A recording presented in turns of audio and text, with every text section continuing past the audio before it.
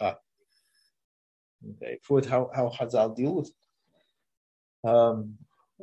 And that is from Pisukim, right, that they bring in. Pisukim, it's funny, everybody's watching TV while I'm talking. Very interesting experience.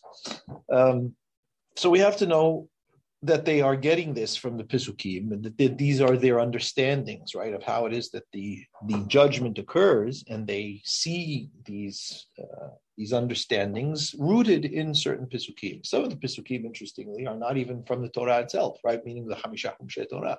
Some of them are from the Nevi'im, some of them for Sefer Yov. And so Chazal are almost bringing together, painting this picture as to how it is that HaKadosh Baruch Hu judges us. We're not going to deal with tonight in detail how they know this, right? We're going to look at it as though this is how the Hachamim taught, right? So whatever it is that we're learning tonight is the accepted understanding of how it is that judgment occurs between God and Israel. And Harambam establishes these things lehalacha in his Hilchot Teshuvah. So what we're going to look at tonight are the established, accepted ideas, terms, with regards to how it is that HaKadosh Baruch Hu deals with our lives and judgment. And we're going to look at how it is that Harambam presents it, right? How it is that he ultimately brought it forth from the Talmud, and how it is that the Talmud put it out. So we're going to start with this how, right? Or really, more accurately, what? Right? What is the nature of this judgment? Yeah. And then we'll get into more of the questions of how and what it is that it deals with. So this is quite textually based tonight. So people are going to have to pay attention to the sources. I think that I'm going to have to share a screen here for everyone. Okay, so I would prefer that, but oh no.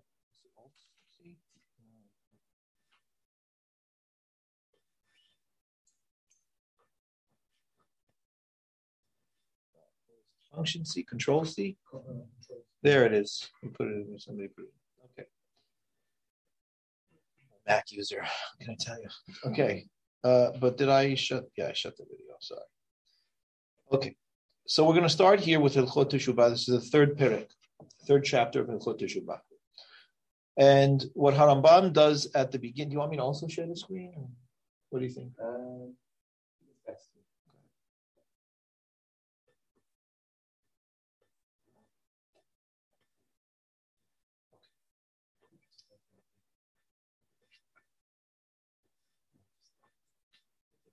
I got it. What? Which one? Wait. The actual page. Yes. So it's just this. Oh. Yes. That's big. There. Okay. Like that. Okay. All right. So this is the third perek of Hilchot Teshuvah, and Harambam says, in the beginning, he's just defining terms. And what he has to do first is to talk about who is a tzaddik and who's a rasha. Because that's really the nature of the judgment, right? I mean, who's a tzaddik and who's a rasha. So he just defines terms. He said, Kol echad ve'echad mebenei ha'adam yesh lo zechuyot v'avonot.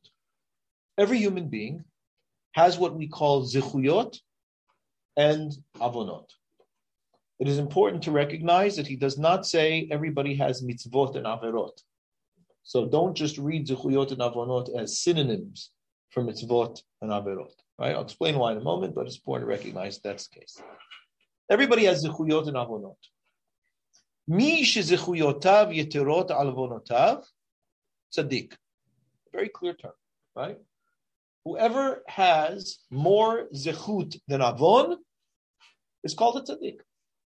That's what a tzaddik means. So if anybody's wondering what is tzaddik, what's the definition of a tzaddik, in legal terms, when it's dealing with judgments, determining the status of an individual, it's just a question of what is the majority, right? What is the overarching or the most prominent aspect of this individual? If the most prominent or the overarching majority of this individual is what we call zechut, he's a tzaddik. If it's the alternative, it's the opposite. Rasha. If a person has more avon than zechut, he's a rasha. And then he says, well, there are also situations in which a person can result in one's life as not having anything overarching. Like that there's no prominent aspect in this individual, that he's pretty much homogeneous, pretty much average by definition, 50-50 evens out, right? Why say 50-50? It doesn't mean to the decimal. It's just that there's nothing significantly standing out in this person's life on either side. So they do avonot, they have zechuyot, they have avonot. It's kind of evens out. A person who evens out is called a benoni. He's by definition average. That's literally what benoni means. Okay. So Harambam then says, not only is this the case for individual human beings, it is also the case for specific aggregates of human beings, right? So humans in aggregate can also be judged, right? Can also be looked at in terms of their zechut and avon, right? What is the emergent zechut and avon of the aggregate of people? Yeah, how does it manifest overall? Is there an overwhelming zechut status of the aggregate, or is there an overwhelming avon status of the aggregate? And that will determine whether the aggregate is considered tzaddik or rasha. What aggregate? Well, self-organizing human aggregates. So countries, cities, whatever the case may be. Yeah. So, for example, Harambam says a Medina is the same. A state, city, country, right, is the same. Obviously, these things are determined by us, right? These cities and states and countries. So he gives an example of Sodom. Sodom was a city-state. It wasn't. We don't have necessarily many equivalents of those things today, right? Is Vatican City a Medina? Right? Who knows? But they essentially are determined by us. When we define a certain aggregate, when we say we are a whole entity, well, then HaKadosh Baruch Hu says, well, I'm going to look at you as that entity. You've determined yourself as an entity. We'll look at you as that entity. Yeah.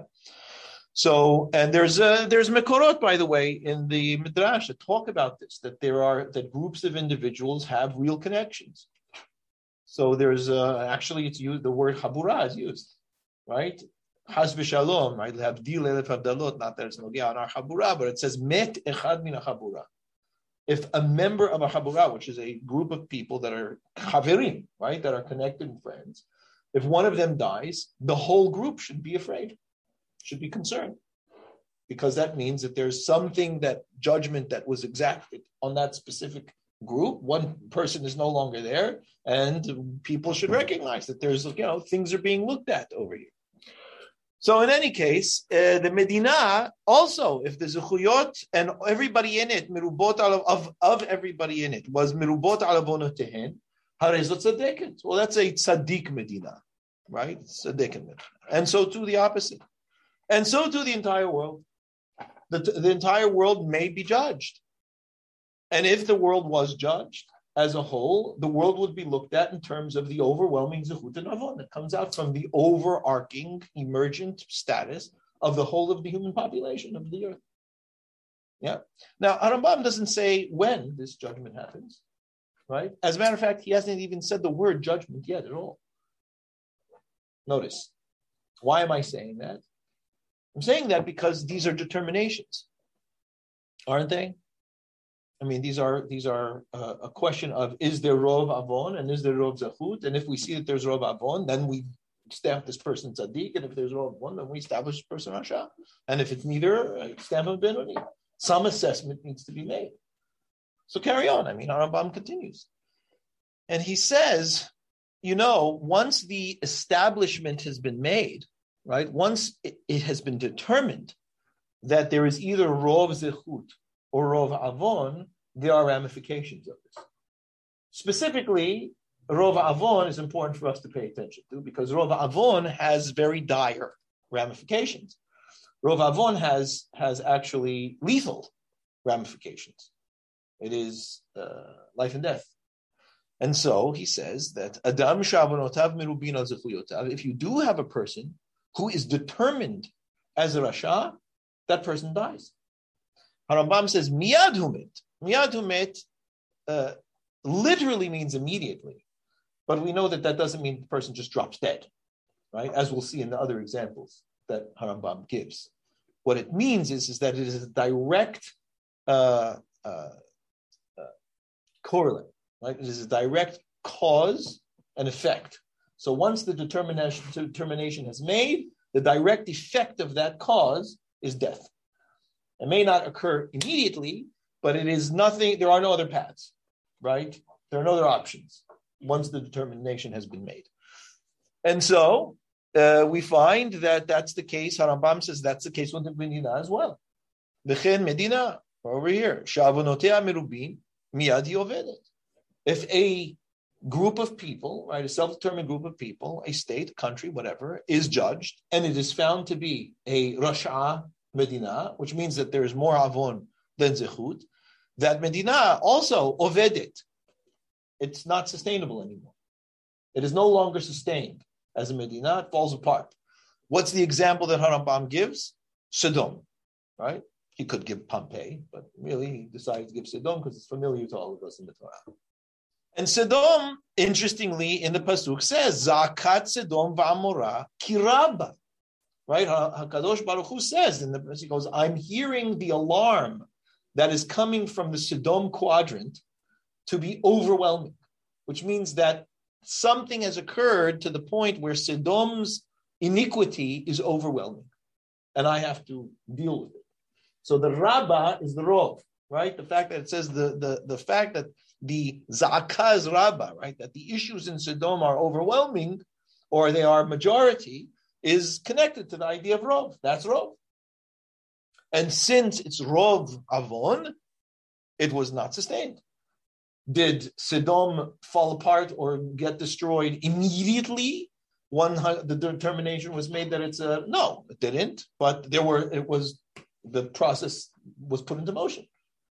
So it was just a matter of time, right? But there were no other options. Once the determination was made, Sodom's days were numbered. That's what miyad means. And he says it over here, right? Miyad yovedet. Right? So miyad doesn't literally mean poof, done. It means like the Titanic, right? Took time for the Titanic to sink, but it was going no other direction, right? It was on its way down. Yeah. I mean, the violinist kept playing until they. So that's the case. So to the entire earth. As we've seen, it says with regards to the entire earth, Vayara Adonai kirabara adam, that the evil or wickedness of the human beings on earth was rabbah, right? It was overwhelming. It reached majority levels, right? And therefore, it needs to be taken out. And so what happens? A flood, right? This happened, right, only once. But so that tells you something about the nature of when this kind of judgment happens for the entire world. But nonetheless, it says, right? As far as the Torah is concerned, this was like decades, over a century, between the time that it was determined. God talks to Noah, he has to build the whole Tebah, right? So miyad here obviously is not, poof, the minute that the determination, but it's sinking, right? It's on its way down and everything, how people will say in a morbid way, get your affairs in order, right? So the affairs are gotten in order. Everything gets in order for it to be dropped. Okay. Now that is the basic template that Harambam has put out. And it's a very simple template. He's simply saying a determination is made with every human being, with aggregates of human beings, and for that matter, the entire world. And when it is found that there is majority avon, it no longer maintains existence on this earth, right? It falls apart in some way or another. When it's determined zechut, doesn't say. We assume the opposite. We assume, okay, the deen is not going to be the cause of the death, right? In other words, they may just die because it's time is up, right? Nothing lives forever. And that's important to recognize, that it's not the only way for things to die. It's just one way for things to die. Now what Harambam says is something else. He says, look, we've been talking about majority, right? We've been talking about what is the overwhelming status. one might make the mistake of thinking that this is a quantity question. And Harambam wants to make very clear that this is not a quantity question, but a quality question. And he says, first of all, it's important to know shikul zeh. Now, this is already the first time that he uses any kind of judgment type word, right? It's been assumed up until now. And again, he doesn't say judgment yet. What he says is shikul. And what is a shikul? The weighing, right? So there is a weighing here of zechut and avon, which means what? There is there's a determination being made, right? Is there an actual scale that's used? Obviously not. As we'll see, we're going to see what the scale is. It's a very high level, sophisticated scale. But it is nonetheless, when we will say to somebody, I'm going to weigh the issues, what we mean is we're going to sit and contemplate and deal with them, right? We'll use that term, right? So this is a weight of what is major and what is minor, what is overwhelming and what isn't. Yeah, we look at that balance. And based on how it is that we find it will be the determination. So this is a shikul, and the shikul is not lefi minyan zechuyot v'avonot. It's not about the quantity of zechut and avon, because there may be several zechut and avon units. I have not said what zechut and avon is yet, right? But there may be several zechut and avon units. We don't count the units. Rather, what do we look at in terms of the weighing of the balance of this stuff and what outweighs one or the other? It is ela lefi godlam. It's the magnitude, not the number. So you could have one zechut unit that is quite significant because of the power or because of the quality of it. And you could have that vice versa, as Rambam says. Yesh zechut shekeneged kama avonot. You can have a zechut that is so large, right, in its magnitude, that it is equivalent to many units of avon that are much less in their magnitude. And you could have vice versa. You could have one avon that is massive in magnitude because of whatever it is that created it and its circumstances, where there are many units of zechut that are, if you were to put them on the proverbial scale, they would balance. Everybody with me in the okay. Right? As it says, and there are psukim that show this. How do I know this? Because it says in Melachim, Ya nimsa bo davar tov. This is about Ahav, right? Very evil king. Yeah. He was definitely Rov Avon, but there was something that was good in him. And what Harambam is implying over here is that the one good thing in him was significant enough to be able to balance scales or to be able to be recognized as a real thing that can't be avoided. And it says in the Pasuk in Kohelet, one misstep can lose tons of good if it's a significant misstep. Now here is the final question. We recognize that there are zechuyot. We recognize that there are avonot. We recognize that it is a question of which outweighs which in order to determine who's a tzaddik and who's a rasha. Zechuyot that outweigh avonot for a person or an aggregate, consider the entity tzaddik. Avonot that outweigh zechuyot, consider the entity rasha. Balance here, right, where there's no significant outweighing on one side or the other, is benoni. It is balanced based on quality, not on quantity. The only question left is, what are the scales? What is the device that determines this assessment? En shoklin ela b'da'ato shel el da'ot. This weight, this balance occurs only in the knowledge of the God of all knowledge. It's a Kadosh Baruch Hu's determination. Now, there's an added word over here because this is not just some mechanical computation. You don't just input data. This is a weighing that requires a tremendous consciousness of assessment. So this is not just balance, this is assessment. How do I know that? Because Rambam says, Hu hayodea, he's the one who knows, and only he's the one who knows. He'ach orchin hazechuyot keneged avonot. Very interesting language here. It's the only time he uses it in the whole halakha. He's the only one who knows how we are orech. Orech means how we set out, right? Like Shulchan Aruch. Shulchan Aruch means a set table. It's all set out. He's the only one who knows how we configure the zechuyot keneged the avonot. Right? So this is very important because the nature of this judgment or this determination is a judgment of interaction between zechut and avon and how they affect each other, not just as isolated entities. As we're going to see, it's very, very seriously that way. But remember that what we're looking at over here is an entire human being or an entire group of human beings. And that means that we're not looking at isolated entities. We are looking at integrated wholes of human beings, which include zechut and avon. So the zechuyot and avonot must be looked at in relation to each other.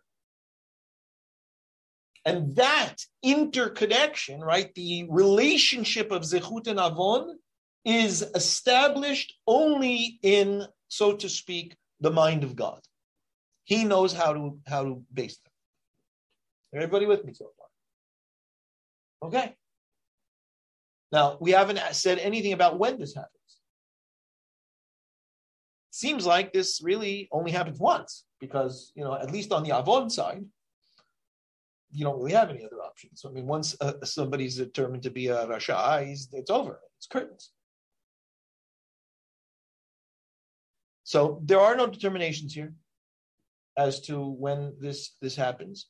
Harambam says, interestingly, at the opening of the next, that's not the next halakha, but halakha Gimel, he says, "Kashem sheshoklin zechuyot adam v'avonotav b'shat mitato. Kach b'chol shana v'shana shoklin avonot kol echad v'echad v'olam v'zechuyot b'yom Rosh Hashanah." So this is a very telling line because he says, just as judgment is established or made at the time of a person's death, so too judgment occurs on Rosh Hashanah. Now that tells me many things. First of all, and I think most significantly it tells me that judgment doesn't happen on a constant basis. There are very specific times that judgment occurs. Otherwise, Rosh Hashanah wouldn't be a big issue because why would Rosh Hashanah be different than any other day of the year? Right? It's very important, right? From the first halakha, we also see this is not some automatic accrual of deeds and their implications. This is a very conscious assessment. And without assessment, there cannot be determination. So one cannot be determined Sadiq or Rasha simply because of the deeds that a person did.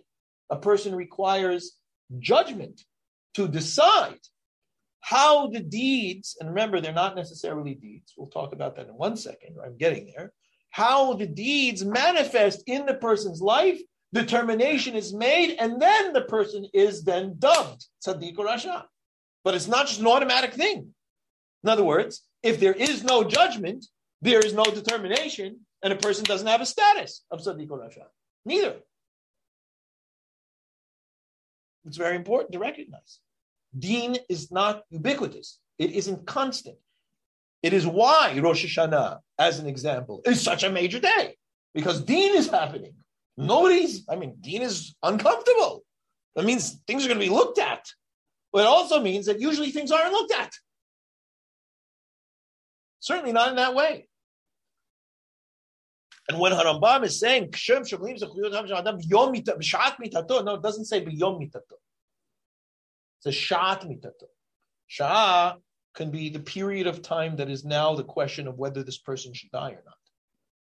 Right? That could be years before the person actually dies. Yeah? It could just be sinking ship. So what it's saying is that this requires judgment. Now, what are the zechuyot and avonot? The zechuyot and avonot are, as we were saying, qualitative. They're existential things, not elements of action. They may and indeed do emerge from, among other things, mitzvot and averot. Right? So it would be logical to assume that a mitzvah yields zechut. and that an avera yields avon. Although the opposite can be true. A person can do an avera lishma, which is the Hachamim speak about, and have it considered as a chut. You don't know about this, right? You have no idea whether it works this way or not, whether it works for you or not. What you think is an avera lishma, Kadosh Baruch Hu may not. But it is possible that one can do an avera lishma and it yields a chut. It's possible that a person can do a mitzvah thinking he's doing wonderfully, and remember, they rip him up in his face, and it yields avon. So the zechuyot and avonot are yieldings of action, circumstance, interaction. Could be maasim tovim, right? We talk about mitzvot, maasim tovim. Maasim tovim. Well, they're not directly mitzvot, but nonetheless could yield zechut. Right? Okay? Right? So you understand what I'm saying. So these are existential terms. These are terms that are qualitative terms. What is the nature of this person's existence? And we see that in the roots of the words. The root of zechut, or at least, a figurative way of looking at the root of zechut, is zach, which means pure. And avon is from igvut, which means corrupt. Not necessarily morally corrupt, it's not set up properly, right? It isn't pure. There's corruption in it. So the question is, what is overwhelming? If the entity is overwhelmingly corrupt, then it is considered a corrupt entity. It's a rasha. If the entity is overwhelmingly zechut and it is of merit, or it's pure in its form, then it's a tzaddik. It's a righteous thing. What does it mean? It's right.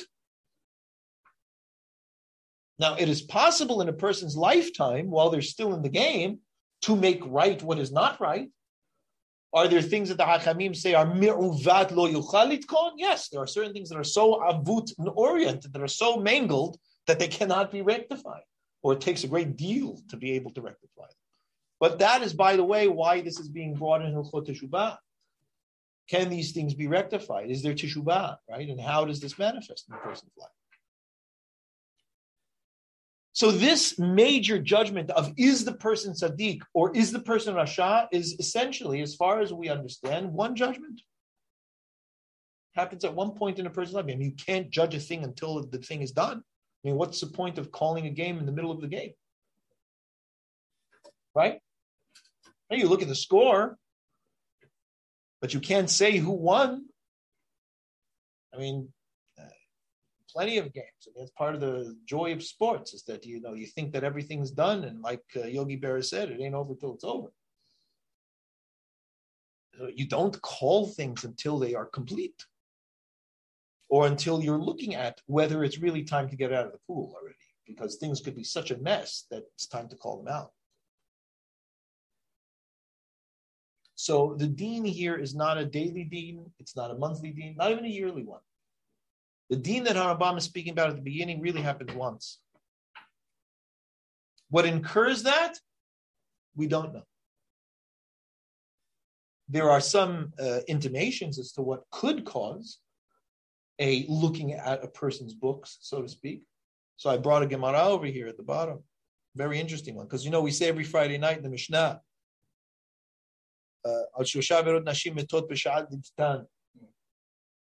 there are 3 avonot, right, that a woman could, as a result of having done, lose her life in childbirth, right? Why lose her life in childbirth? Hachamim say there's judgment at that time. And in the judgment, if there are such avonot that manifest, right, well, then it could be dangerous. So the Gemara says, well, that's women. What about men? They say, well, gavrehecha mibadke, right? Masechet Shabbat. Well, the men, when are they checked? Notice the lashon is mibadki. Mibadke it should be, right? When are they checked? When are they assessed?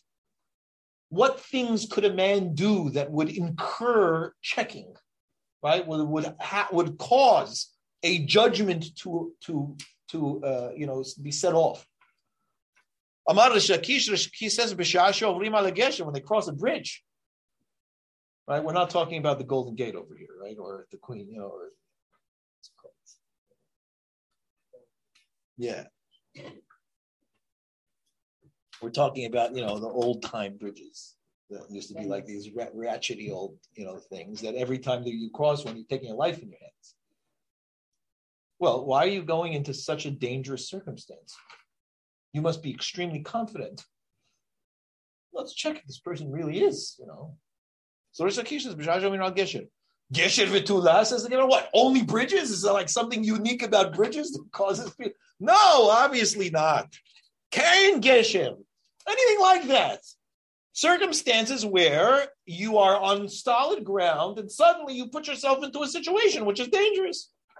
You go into a condemned building, which could fall down at any moment. Get out of it. Why are you in there in the first place? You put yourself in that situation, you're going to cause need. So the Gemara says that. Rav himself, he would never cross a bridge where a goy was sitting on, or is present on. Why? This is the craziest thing. This is no. The next line is nuts. Why wouldn't he cross a bridge if there was a non-Jew on the bridge? I said, the non-Jew could be living in a way that would cause judgment, right? He might not be careful. And if his judgment is one that the bridge should snap and collapse, and I'm on the bridge at the same time, well, I get stuck on his judgment. Right? This is what he says. He'll have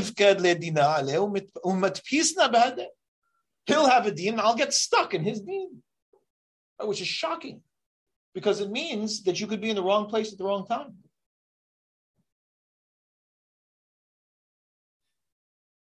Which has full implications on last week's, not last week, before, shiur, in terms of providence, right? That shows very, very clearly that there are random circumstances. You could be in the wrong place at the wrong time. You could be in the wrong car. At least in terms of how the Gemara is presented, right? Okay, the point of this Gemara, why I put it here, because there are things that a person seems to be, that a person can do, right? Harambam doesn't elaborate on this, at least not in the halachot. But the Gemara talks about it, right? It's possible that a person could call attention if they put themselves into dangerous situations. Okay. The point of this is that these judgments do not happen on a regular basis. So, of course, the next question then is, as it is apropos for our time of year, what's the deal with Rosh Hashanah? Well, Rosh Hashanah is interesting. So, yeah. Rosh Hashanah is interesting. Rosh Hashanah is not this. Rosh Hashanah is an interim assessment. So there are yearly progress reports that occur. And they don't just occur for us. This is for the whole world. Why is it for the whole world? Because it makes sense that it should be, because we recognize Rosh Hashanah as Hayom Harat Olam, as we say over and over and over again in the prayers.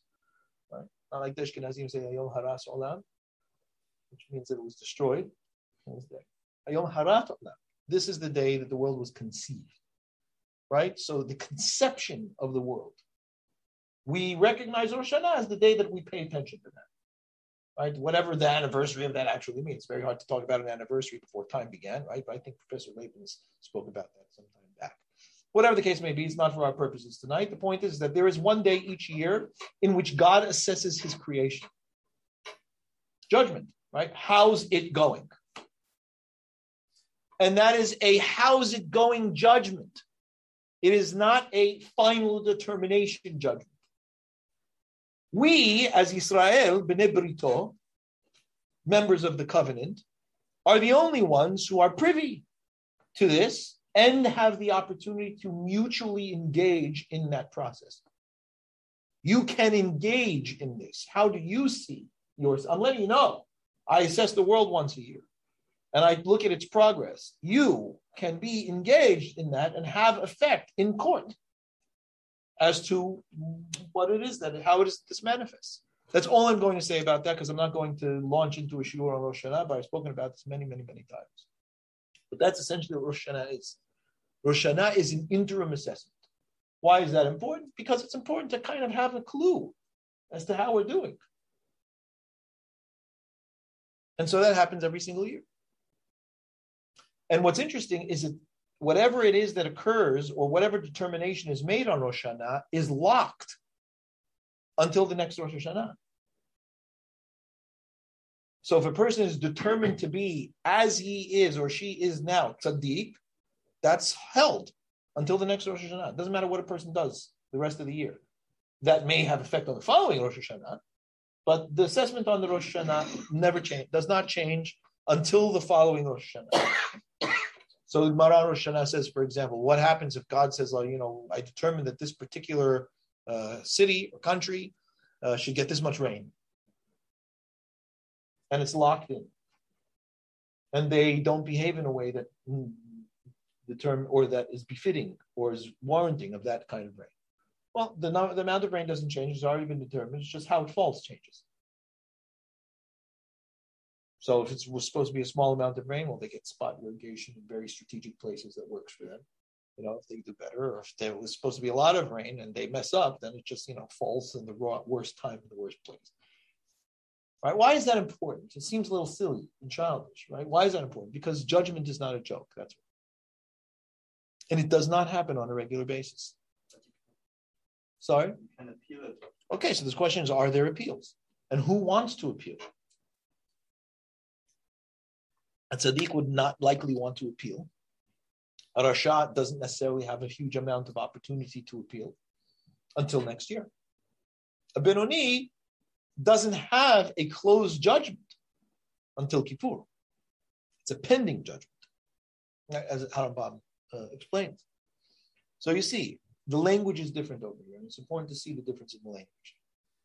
He says, just as there is this determination at the time of a person's, when a person's life is coming to a close, you're being called in question, the completion of a person's life, just as there's assessment at the end of the game, there are interim assessments as to progress. And that occurs every year on Rosh Hashanah. And therefore, I should be over here. Whoever is found to be a tzaddik on Rosh Hashanah, nechtam lechayim. They are sealed for life. That sealed business wasn't spoken about until now. Nor did we talk about what the tzaddik was going to be dealt with. Because obviously, tzaddik, nothing to talk about. Here, nechtam lechayim means this person is sealed as a living person before God. If a person is found to be a rasha, nechtam lemita. They are sealed for death. That doesn't mean that they die. There's no miyad hu met, right? Not like the ship is sinking. No, they are labeled dead or destined for death. And you can imagine that the way that the person is related to is very different depending on how a person is determined on such judgments. Right? That doesn't mean that those things can't change. Those things can change the following Rosh Hashanah. But it doesn't change between them because there are no other judgments. The Benoni Tolinoto. The Benoni is pending. Meaning, there is a judgment on Rosh Hashanah. The person is found to be a Benoni. Whether he's Nechtam Lemita or Hayim is pending. Because it's not an automatic determination. Right? We see that that's what the person is found to be, a Benoni. Do we consider this person to be what's it called? A tzaddik, lechayim or lemita, nechtam lechayim. We keep him until Kippur. And if between Rosh Hashanah and Kippur that person did teshubah, and it's the only thing the person could do, if there is not teshubah done, the person could do a ton of mitzvot. It doesn't matter. Because the ton of the mitzvot could still be in the same state as the Benoni is in. What the Benoni needs to do is question the entire context of his life, right? I have to decide how I want to live. If the person does teshubah in the interim, which now is contextually redefining the nature of his Benoniyut, well then, he's a nechtam nechayim. If he does not do teshubah, the Benoni in his default is nechtam lemita. Does that mean that the person dies that year? No. People make this huge mistake, thinking that whether a person lives or dies during the next year are determined on Rosh Hashanah. That's not the case. Rosh Hashanah has no direct implications on actual pulse be. It has to do with the status of a person before the eyes of God, which is significant. Right? How God relates to you and looks at you is significant in terms of a person's life. Okay, we good so far? Okay.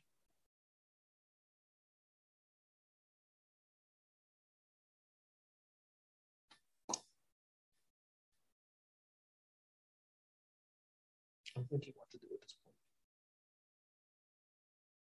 I'd like to, for the last 15 minutes, present the final point. But I also I'm conscious that you'll have questions.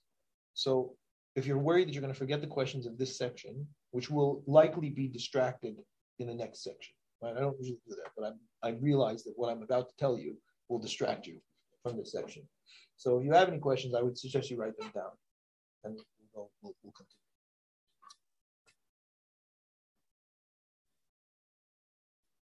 Now what Harambam does, he gets into the nitty-gritty.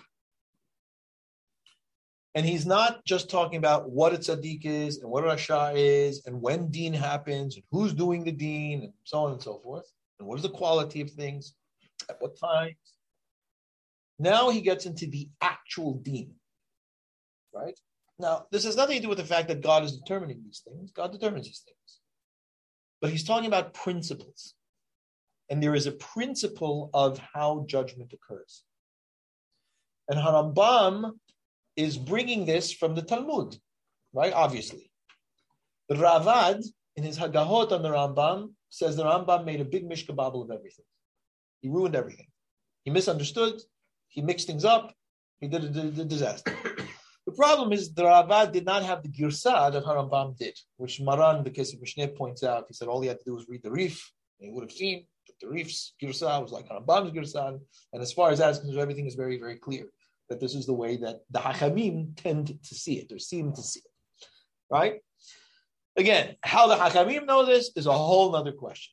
We are simply looking at this as it is taught in normative Judaism from a Maimonidean perspective, as he understands the Talmud, right? But Harambam is not the only one. The Rif saw it, but Harambam is delineating. What does Harambam say about the actual nature of the judgment itself? He says as follows.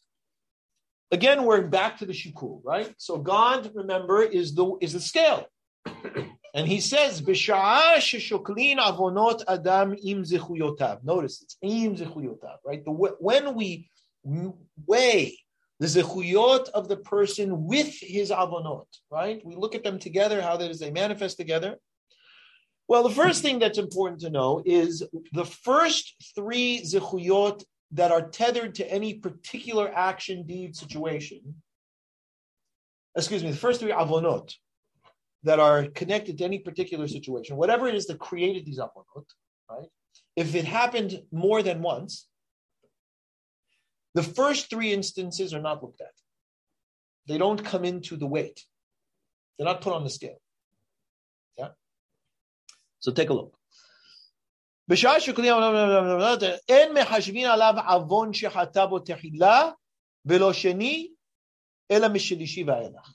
So the first two are not. I said the first two because that has to do with the aggregate, right? But here it's the first two. So the first two instances that created this similar avon, right? Whatever the hate was that created the similar avon, the first two instances are not measured in the initial measurement. Why is that important? Because we're determining whether the person is tzaddik or rasha. So the first two do not show a pattern, right? So until pattern is shown, right, we don't consider them. We look at the person's status without the first two instances. And we see if without the first two instances, the person is tzaddik or rasha with whatever it is that outweighs.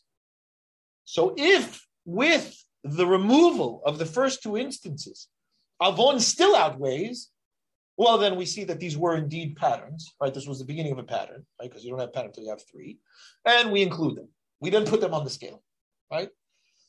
If we find that without these, a person's tzaddik, well, then a very interesting thing occurs. What's your question? Despite what you mentioned before, question about the magnitude of it. So it's very important. This is a question of what's put on the scale, not how do we look at the things on the scale. What is put, right? So I have units of avon and zechut, correct? The units of avon and zechut are put on the scale. And then I look at them, but I don't like the idea of being put on the scale. We kind of like put them in a collage, yeah? The only things that make it, so in the collage, we start to look at magnitude. Yeah. The question is, which units are included? That is a question of units, right? So I'm going to see there's unit A, B, C, D, E of this particular head. So unit A and B are not even going to be included in the collage. We leave them out. So the assessment doesn't include those units. You follow what I'm saying? No? Yeah, I'm just thinking about the bridge incident. So effectively, if you go on the bridge, well, the bridge is not a het. The bridge is not looked at as a het. The bridge is just, okay, you're triggering a deen. Yeah, I guess like the golden calf incident, like that was a big... yeah, it was big. Which kept on coming up. Right. Correct. But it went wrong. Well, it was one unit. Yeah. Right. So whether that unit would be included in the judgment of that particular cohort of people, right, which we don't know whether they had a judgment at all or when it might have been, and so on and so forth, would be based on this, right? But you'll see that aggregates have a little slightly different thing. For the aggregates, it's 3 and 4 instead of 2 and 3. Okay. All right. Everybody with me? Okay. What happens if in the assessment of zichuyot with avonot, it is found that the zichuyot outweigh the avonot? Well, it's very interesting happens. Rambam says, as the Gemara does, im nimtzeu zichuyotav keneged avonotav shem avon shiva erech ma'avirim kol avonotav rishon rishon. If we find that the zichuyot outweigh the avonot once they're put into the assessment appropriately, the avonot looked at in relation to the zichuyot are forgiven. But they're forgiven one by one. Because there is a pasuk that says, Ma'avir Rishon Rishon. Right? You know that, everybody knows that pasuk because it's all over Yom Kippur, right? Ma'avir Rishon Rishon, Ma'avir Rishon Rishon, the halachic definition of that is, we look at the avonot one by one in terms of their relation to zichuyot. And if now this is very important, the person has already been determined a tzaddik because he has rov zichuyot. The question is, what do we do with his avonot? Do we judge them or do we forgive them? And what Harambam is saying is that once the person is determined a tzaddik, the avonot that are in the assessment are forgiven one by one, simply by the fact that the person is a tzaddik and he has rov zichut. So look at how Rambam says. He goes, now, im nimtzeu avonotav meshiva erech mirubin. Oh, sorry. This is the other way. Yeah? I want to read it in this case first, and then I'll go back to the other one. Im nimtzeu zichuyotav kaner avonotav b'shem avon shiva erech ma'avirin kol avonotav rishon rishon. If we find that there is this like even assessment now of these zichuyot and avonot, each avon is looked at as it's the first. And since it's the first, it doesn't come into play. And that's removed. And then the next one moves up to first position. And it's the first one. Okay, push it away. And the next one moves up to first position. Pushed away. So ma'avirin kol avonotav rishon rishon. Why? Because what was third is now considered first, because the first two weren't recognized. And so this is the first instance. And since he has zichuyot kenegdan, they are removed. The first two were already forgiven, and this one now becomes first and is forgiven. So to the fourth one, once the third one was pushed away, now this becomes first. It becomes first. And that's how it goes till the end, till they're done. Which implies a very, very major point. And that is that a tzaddik is not judged on the avonot themselves, which means there's no direct judgment and punishment on the avonot themselves, because they're forgiven. Now, what happens if it's the alternative? When does judgment happen? A person is found to be a Rasha. If a person is found to be a Rasha, if even after removing the first two, the avonot outweigh the zechuyot, then then we bring in the first two, because we see that there was a clear pattern here. They're included in the assessment. V'danin and we judge the person, or they judge the person, ala kol, on all of it. Now notice that's only with the person who's a Rasha, not the person who's Tzaddik. The person who's Rasha is judged on everything, that every avon that he has in his repertoire. When is this the case? That's with a yachid, with individuals. With aggregates, as it says in the pasuk, by the way, this is from a Yov. This whole thing is built on a pasuk in a Yov, which is astonishing, right? But the Hachamim want to establish it on something, so they bring it here. God does all of this with human beings twice and three times with a person. Now, aval tzibur, a person, an aggregate of individuals, tolin lahen avon rishon, sheni u'shlishi. The first three are left out, meaning the first three iniquities or whatever things that create the iniquities of this group of people that they might have done collectively are left out until the fourth one, as it says, al shlosha pishay Yisrael ve'al arba'a lo hashivenu. Right, 3 pishaim of Yisrael, but on the fourth, I'm not letting it slide. Right. Right, so when we look at the aggregate, we look at the fourth, and that's what we put in. Habenonim. Now, these people that are benonim, right? If among their avonot that are being forgiven, right, one of them happens to be that this person never put on tefillin in his life, there's judgment on that one. So even though normally they would be nimchal, that one gets judgment. It's an interesting law, but that's how the Achamim put it out. And I say, הבינונים, אם היה בכלל מחסה עוונותיו שלהם שלא הניח תפילין מעולם, דנין אותו כפי חטאו. We judge him as per that specific transgression. And that means it could be judged with different people differently. Maybe you didn't even know tefillin existed. Maybe you knew tefillin existed, but you had Syria, whatever the case may be. But if that is one of the things, it's judged. Interestingly. Also, we could do a whole leap into a question of why that's the case, but that's not our purposes tonight. We're simply looking at the case that's presented to Harambam. And once he's judged, yesh lo chelik la'olam haba, a person has his place, is able to access his place in olam haba.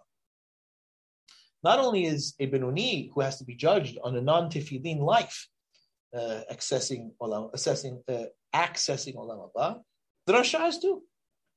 Because the Rasha, even though the Rasha is judged, doesn't mean that the Rasha loses Olam Haba. The judgment is in order to be able to admit the Rasha into Olam Haba. You just can't not judge him because, at the end of the day, he's got to have repercussions to what it is that he did in his life. The fact that he led an overwhelmingly wicked life, that requires response. But once that response has been made and the judgment has been determined,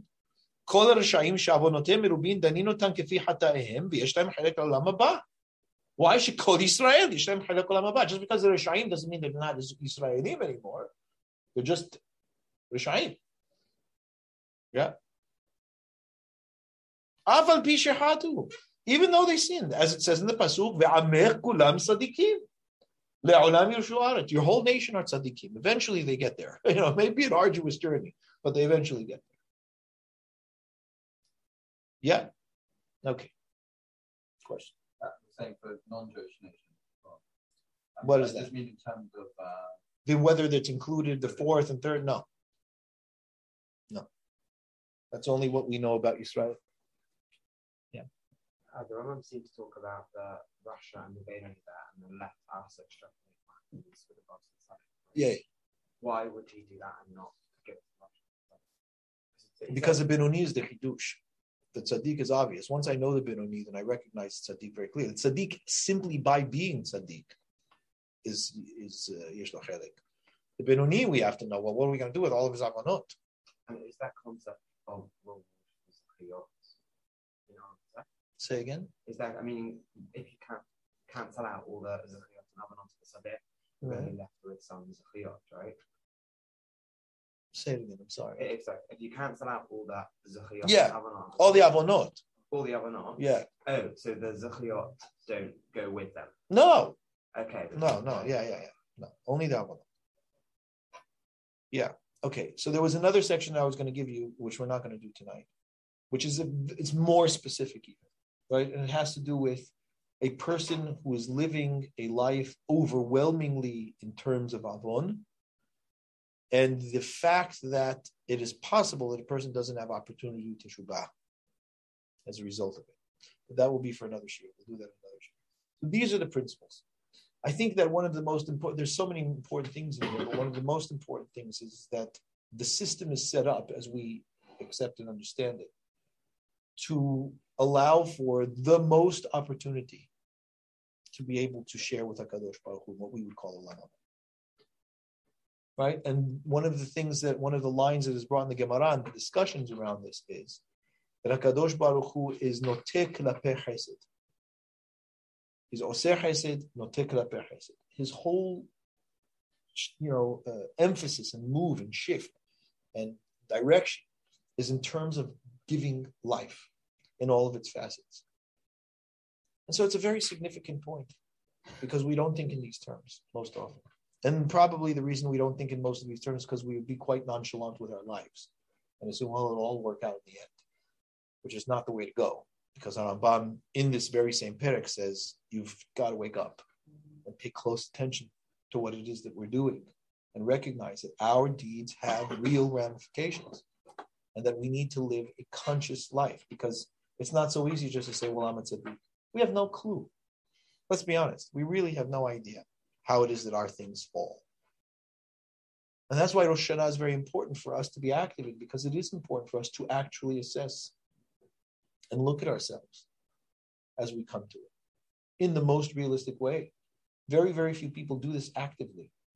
Very few people actually sit down and look at my life, what it is that I have done, how it is that I behave with myself, with other people, so on and so forth, and with God for that matter. And it's important because they make a huge difference in terms of the nature of how it is that we live, and for that matter, the nature of our existential state, right? In terms of who's considered Sadiq and Rasha. You look terribly distraught. What's self-assessment worth if we said right at the beginning, only Hashem knows how to evaluate the... Self-assessment is important because you need to have some clue as to how you're doing in your life. It might be misleading. I might have a completely different assessment from the real assessment. You may, which is why you use all that you can in order to be able to recognize what does HaKadosh Baruch Hu want and what doesn't he. You don't look at what it ultimately is that's coming out in the end. You're looking at what have I done? And that you have full capacity to do. Nobody's saying you decide whether you're a tzaddik or rasha. I'm saying look at your life. See what it is that you're doing. What is the trajectory of your life? Where will you end up if you continue living the way that you're living now? Will it look good? Will it not look good? And we recognize vectors can be very severe outcomes with just slight veering, right? I mean, tennis pros, how do they know where to place the ball every single time that they hit it? And what is the shift? It's like a slight tilt of the racket. Makes all the difference in the world. And it makes a huge difference in our lives. That's why Rambam says elsewhere, right? He says, it's all a question of choosing a derech. And it's not even choosing that, it's noteh. He says, which direction do you want to be facing? So a very important principle of life is your first step should always be in the direction you want to go. Those things are extremely important. And those things we hope end up in the right place. So the question is, why do you get up in the morning? Do you get up in the morning in order to be able to be a tzaddik? Well, then it defines the whole of your life. It doesn't mean that you don't make mistakes. Everybody makes mistakes. The question is your mistake on the path to becoming a tzaddik, or is your mistake on the path to becoming a rasha? And what's a mistake? If a person gets up in the morning to become a rasha, and nobody gets up and says, I want to be a rasha today, but they say equivalents, right? Mistakes are, I was a little bit too nice, or whatever it is. But the bottom line is that most of us are neither. Most of us just get out of bed. And that we do barely. So that is an important determination. What is your purpose? Where do you wish to end up? Are you living deliberately? And that really does make a huge difference in terms of the specific actions of our lives. They will determine the nature and context for everything that we do. And it will also be very much a major rule for the way that we live our lives. If I know that my goal genuinely is to become a righteous person, I don't just mean a good person, right? Certainly not a nice person. People mistake nice for good all the time. But if my life is to be a righteous person, which means that I want to make myself right and whatever I can in the world right, that's what it means to be righteous. To find where things are wrong and make them right. Mostly in myself, to whatever capacity in the world around me. If that is my purpose, well, then that makes a huge difference in terms of what it is that we do with our lives, because when we don't have so many decisions to make. The more decisions we have to make, the more we fail, because we're at the mercy of wherever it is our brain is at the time. But if we have a law that we live by, and I mean this in the broader sense, right? I am determined to be a righteous person, then that will be the determining factor of our life. It doesn't mean that we won't fail. We will. You can be sure of that. But it will have severe implications on the overall outweighing outcome of the nature of our lives. And that is not just about deed. It includes study as well, because what I think is right at 20 years old may not be what I think is right at 30 or 40 years old. As a matter of fact, the likelihood is that there should be some significant shifts in a person's experience if they're really looking and searching for what's right. That's enough of my little sermon. Right. I don't know. Do you want me to answer some questions on here, or we lost for time? You have one question? Yes, sir. I'm trying to understand the difference between the Benoni because it says that there's a Benoni, and then there's 10 years of Teshuvah, and that's where he's decided if righteous or not. No. It's not. One is not decided whether one is righteous or not on Yom Kippur. The Benoni is only judged as to whether he's nehtam lemita or lehayim on Yom Kippur. He remains a Benoni. That does not change. The Benoni is determined as a Benoni on Rosh Hashanah, and he will remain a Benoni for the rest of the year until the next Rosh Hashanah, unless he changes his ways. What will be determined on Kippur is whether he's nehtam lehayim or lemita. A Benoni can be nehtam lemita if he does nothing, if he remains, and he can be nehtam lehayim if he does teshubah. Does that make sense? Yeah. No, you still have a question? No, well, slightly. Just that in the last section, we just understood that the Benoni doesn't, meaning he still has Olam Haba. But so can you be in that state? Olam Haba is not something that you should be concerned about really with the Rosh Hashanah judgment. You should, but not. Right. Because Olam Haba is not determined until life closes. No, so I'm saying in Olam Haba, I'm just wondering, there's 3 stages of Olam Haba. There's the Rashad, there's the Tzaddik. No. And then there's the Benoni. Everybody's Olam Haba is whatever their Olam Haba is. It's not like you have three social halls. And all that. We don't know what's going on in Olam Haba. We just know that people can be admitted. Who's admitted? Yeah. You said that being Neftam L'chaim with something to changes how we're related to by God. Yeah. How does that work? It's just a question. If a person is a walking dead person, and it's different being alive and engaged person. So according to the Rambam, does Rosh Hashanah have any practical? Yeah, that is quite practical. It's very much about how it is that HaKadosh Baruch Hu relates to his world, interacts with his world. I'm just looking. Yeah. But I have the thing is here. I'm looking at where is that? I see, but I just want to see. Is the Rambam really saying that someone judged as a Rasha on Rosh Hashanah does not have the opportunity to use the days between Rosh Hashanah and Yom Kippur to tip the scales? There is no opportunity after Rosh Hashanah to change one's status. One could have an opportunity to be able to affect how the verdict is given right? How it's actually meted out, but the status cannot change. That doesn't change. Where's Ben? Ben, yes, sir. Yes, go ahead. I was just wondering. Wait. Go ahead. I was just wondering, what was Abraham's? Try again, Ben? No. You hear me? Where are you? Are you in here? I don't know where you are. I can't. Can you hear me? Where is he coming from? I did. Yeah, we did. You can hear him very slightly. On the spot. I can hear him very I know. I'm trying to know where he's coming out of, but I can't hear. Would you like me to type instead? Speakers. Okay. Aywa. Try now.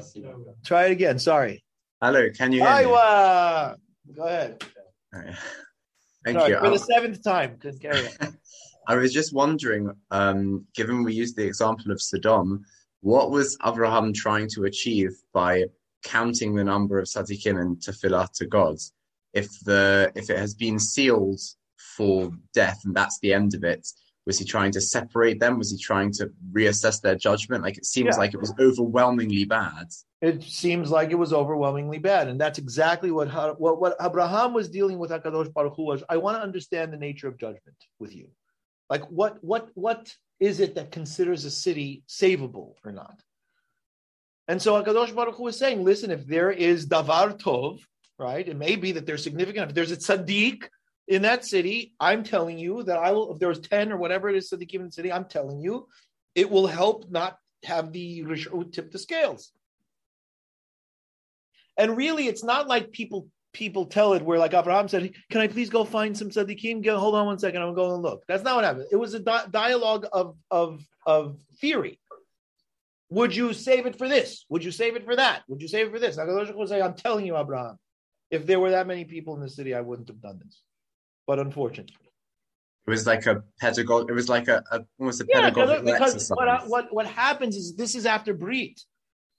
So all of a sudden, Kadosh Baruch Hu is like, I mean, he's my partner. All of a sudden, I've got a partner in the world. I'm not going to tell him what is it I'm doing. I already determined the whole thing. I better tell him, listen, there's a situation with Sodom, but I think you got to. And Abraham is saying, well, I don't understand. I'm sorry. Excuse me. Who said that? I want to understand what your system is. If you had this many people in the city that were tzaddikim, would it be the same judgment? No, it wouldn't be the same judgment. What about this many people in the city? No, it wouldn't be the same judgment. How about this many? No, really? There's not even that many people in it? Sorry. It's the time of Do you hear what I'm saying, Ben? Yeah, thank you. Yes. All right. If it's the time of Shekulav or not, I feel like surely Hashem wouldn't have saved it if it was just 10. We don't know what manifestation those 10 people will have had in that city or the impact that those people will have had. Again, it's not a matter of number as much as it is. That's what Abraham is asking. You have 10 people that are living righteous lives. What is the manifestation of that in the assessment of the city? Right? If we can't change our status between Rosh Hashanah and Kippur, then what are the 10 days of Tshuva for? And why did the rabbis write the prayers they did about the possibility to change between the I days? can't answer for the Ashkenazi prayers. Oh, you don't have things like that? We don't have things like that. Oh, how clever. The Sfaradim do not have things like that. Nor do we don't. Rambam is, what we base pretty much everything on. So we don't have the opportunity to change. But the 10 days of Teshuvah, which remember start on the first day of Rosh Hashanah. Yeah. It's not like in between Rosh Hashanah. The 10 days start on the first day of Rosh Hashanah. Right. Those days are, we assuming that we're Benonim, right? And they're opportunities for us to achieve Hayim, right? To hopefully show that we're interested in life, which is why the whole language of the Tefillah, which we do share, is Zochrenu L'Hayim, right? We want life. We're interested in life. We're interested in living a clear and strong life, which is why the parasha that we read right before Rosh Hashanah is always Nitzavim, which is always Ubacharta B'Hayim. Right? Chazal did that on purpose. Okay, good? Very good. All right, everyone. It was lovely to have this 4-part series with you. I hope that you enjoyed it and benefited from it. I certainly did. I liked having the opportunity to give it, and Bezrat Hashem, look to many others to come. Thank you. Thank you very much. It was wonderful. Great.